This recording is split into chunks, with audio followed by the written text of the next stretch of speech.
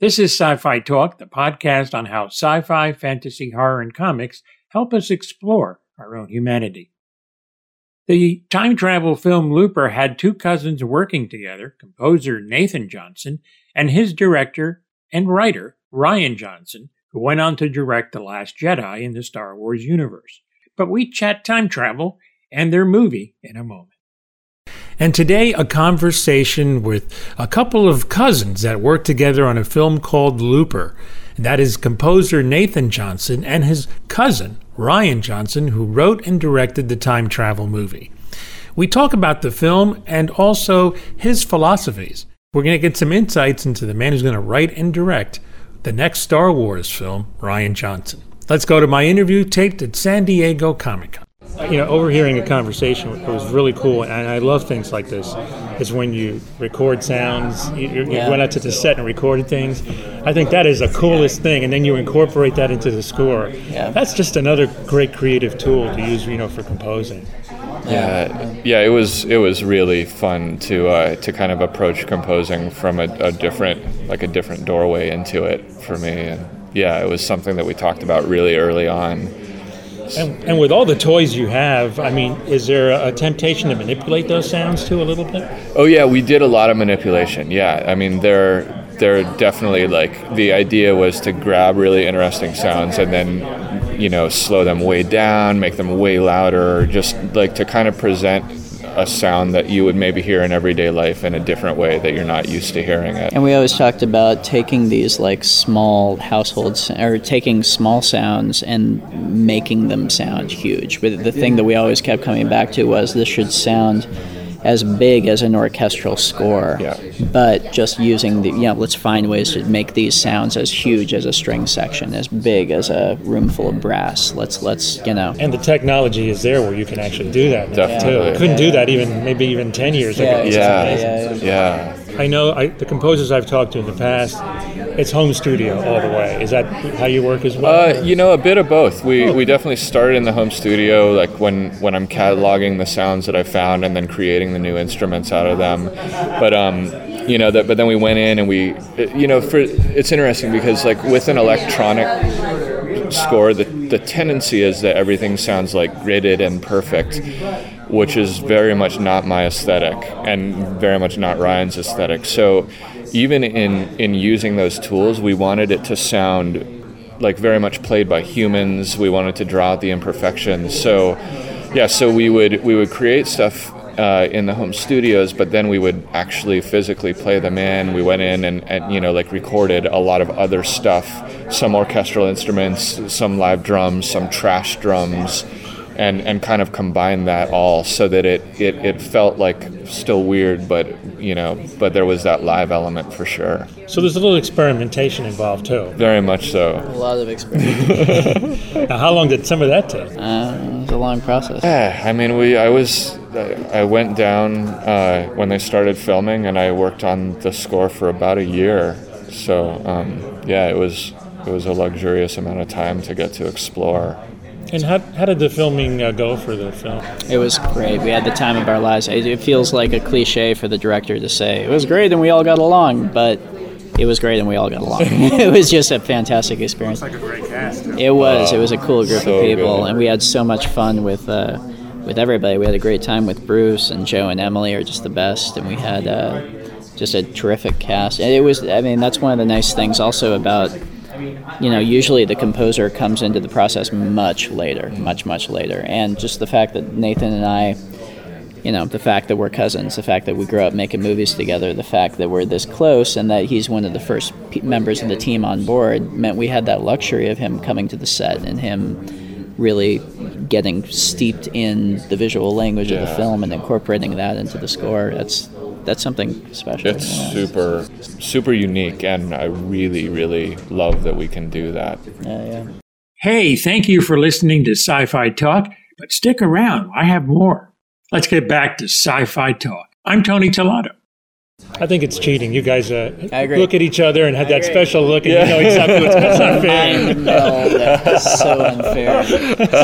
It's true. Well, I'll tell you, I wish more people had that, actually. No. Probably make the process go a heck of a lot smoother for most films. So that's cool. You know, for those who don't know, I mean, there's banners on the Hard Rock. Just explain a little bit about Looper and what's it about. Looper is a time travel movie, time travel action movie, and it stars Bruce Willis and Joseph Gordon-Levitt playing the same person, but 30 years apart. And so basically, Joe works as a looper, and the looper is a specialized assassin that works for a mob in the future, 30 years in the future. And when this mob 30 years in the future needs to get rid of people so that they completely vanish, they zap them back in time to Joe, our looper, who kills them and disposes of the body. So it's a sophisticated way of getting rid of bodies, basically. But one day Joe shows up to work in order to, he's waiting for the guy to show up so he can shoot him, and his older self shows up. And the movie is about what happens from there. So it's kind of a cat and mouse game between the two of them. Yeah. I'm a big Star Trek fan, so It's always don't corrupt the timeline. That's always Star Trek. Right. It's like obviously you guys are doing that. We're messing up that timeline. Good. We're kicking sand in the timeline's face. Well, dealing with time travel in a narrative is always tricky because there's the danger it'll take it over, and suddenly you'll be doing nothing but thinking about timelines for the whole film. And I really wanted to try and construct this so that the time travel did its job and then got out of the way and let the character and the stories take over. And so part of the approach that we took was taking a very worm's eye view to the time travel. These characters don't know how it works. They don't know the full implications of it. They have their job that uses time travel in this small way. They know it's dangerous to mess with it, but they don't entirely know the full effects of it. And that kind of cuts us free to just see the practical effects of what happens when you mess with time travel, but not have to explain it, which is, I think it works in the film. I think hopefully, most of the stuff that you're paying attention to in the film are the characters and the story, and you don't have to be thinking too much about the time travel. It kind of just works in a mode where you accept it. That's actually very believable, and I'll tell you why, because most of us drive cars. Exactly. But they can't say, hey, look, it sounds like my alternator isn't working right now. We don't know how to fix them. We have somebody else to do. That's the approach, the only thing they know about time travel really is that it's dangerous. It's this technology that they deal with every day, but that's a really good analogy, actually. Yeah, actually, that's one thing I thought was always funny about Star Trek. Yeah. It's like, that's not working. The transponder's out or something. Let's change it. They knew their stuff. These guys all know each other's jobs? That's crazy.